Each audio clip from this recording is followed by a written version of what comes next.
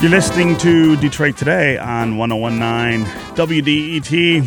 I'm Stephen Henderson, and as always, thanks for tuning in. In America, we often talk about Africa in monolithic platitudes, as if it's a single country rather than a huge continent made up of more than 50 nations, as if its broad swath of land doesn't encompass numerous climates, cultures, style of government, and histories.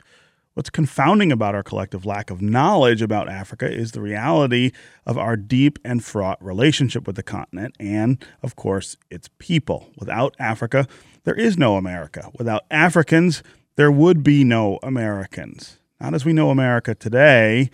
The president of Monroe County Community College hopes he can help demystify Africa for his students. Dr. Kojo Quartey is giving a lecture on that very subject as a kickoff to the school's Black History Month discussions. He joins us now to talk about the continent of Africa. Dr. Quartey, welcome to Detroit Today. Oh, thank you, Stephen. I'm glad to be here this morning. So this is a timely conversation, not just because it's Black History Month, but also I think because of the current narrative around race in America.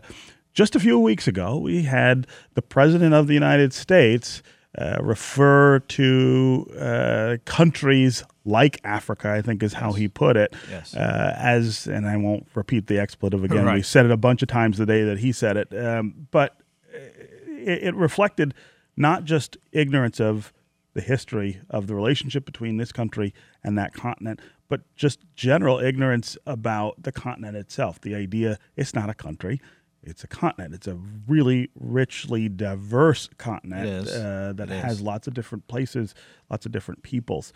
It's a good time to remind folks of that. Yes, it is a good time, Stephen, and I'm glad that I have this opportunity to do that. It's a teachable moment, not only for the President of the United States, but for our community in general. And when the President made those unflattering comments about Africa, he didn't make the comments about Africa. He made the comments about African people. Yes. Because he referred to African immigrants as being from those blank countries. Right. And also Haiti. And so what we're doing this month, during Black History Month, is trying to just lift those veils of ignorance, if you will. So we'll have a program on Haiti. We'll have programs on Africa, and also on just the African-American narrative. And as you said, Africa is not a one country. It's not monolithic, and a lot of people think it is. It's not monolithic. It's varied cultures. It's diverse cultures, and it's not a country. Right. It's a continent. And a lot of people don't know that. I started making these presentations actually in 2006, and I was born in Ghana, which is in Africa, and I remember as a child, and I lived in Ghana until I was 10 years old. As a child, the only time I ever saw a wild animal was on the weekends when my daddy took us to the zoo. Right. They weren't just running around. They weren't running around. Right. I remember going to Africa with a friend of mine almost 10 years ago. And his kids kept calling and asking if he had seen any wild animals. He says, "Well, I've seen some dogs and some cats." Right. Just like you see in Detroit, just like you do. And so my presentation is going to talk about some of the myths about Africa, some of the misconceptions that we have about Africa, and then provide some information on the economics. And even I show pictures of cities. Yeah, right. Cities. The many cities. Yeah, you think about Cape Town and Durham and even Abidjan and Nairobi. So I show pictures of those cities, and I contrast that with the huts, what the media, not your media, but mass media in this what the media really tends still to show portrays a very backward the huts and the huts in the villages. Yes, there are huts, there are villages. But that is not normal, or that is not what prevails all over Africa. Yeah. Talk some about this relationship between Africa and the development of the Americas. I think that's one of the really important. Yes. You think about Africa, and if it weren't, and you mentioned this, Stephen, if it weren't for Africa, the United States would not be where it is today. It was on the backs of Africans that this nation was built. The free labor of Africans. Africans who were brought here to work the cotton fields in the South and to help develop the South. And this nation is where it is today because of African free labor. Sure. And I mentioned that in my presentation. But also when you think about the concept of African immigrants here, when you just to go back to slavery real quickly, African Americans are the only group of individuals in this nation who are forcibly brought here. Right. We're the only ones who are forcibly brought here. But fortunately now, we have, in the nation of immigrants, we have Africans who can come here of their own free will. Yes, right. Such as me. I came here of my own free will right. as a student.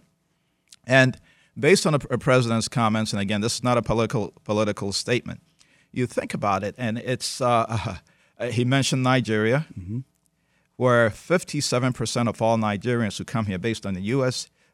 Census Bureau, who come here, already have a bachelor's degree. 57% of Nigerians, 57% of South Africans, 44% of Kenyans, 40% of Ghanaians, 32% of Liberians come here already with a degree in hand to help develop this nation. So you will find that most Africans who come here as immigrants don't end up being involved in crime and other illicit activities. They come here to make a contribution to this nation because those opportunities and they're able to exist. Make that contribution, right? Yes, they're able to. There is a real devious dynamic to the narrative that says immigrants are the source of crime and other problems here, and in the case of Africa, that's a racial narrative. I mean, it is capitalizing on the bigotry that has framed this country for a long time.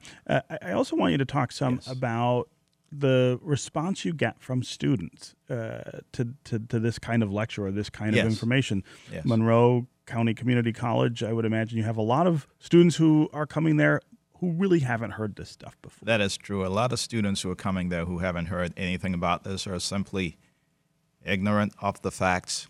And there are students, and not only students, but there are other community members and others, not just in Monroe, but all over this country and in other parts of the world who think Africa is still a jungle. And there are students now whose eyes are being opened. There are people who think that Africa is monolithic, that it's one culture. And I tell the story of when I do this, and I did this last year, I presented this last year, I tell a story of a friend of mine who's from Nigeria. And he tells me that in his tribe, when a person dies, they bury the person in the home. They dig up the living room and bury the person in the home. I'm African, and I had never heard that in my life. Wow. That shows you how diverse the culture is. There are thousands, literally thousands of languages, and we like to refer to those languages sometimes, those of us who don't have the facts, as dialects. They are not dialects. They are distinct languages. Right, right. And so there are all these languages. Somebody said, students may ask sometimes, so, yeah, I know this person from Africa. Do you know him? Well, it's like asking someone here if you know someone from El Salvador. Exactly. Right? So we try to make all these teachable moments.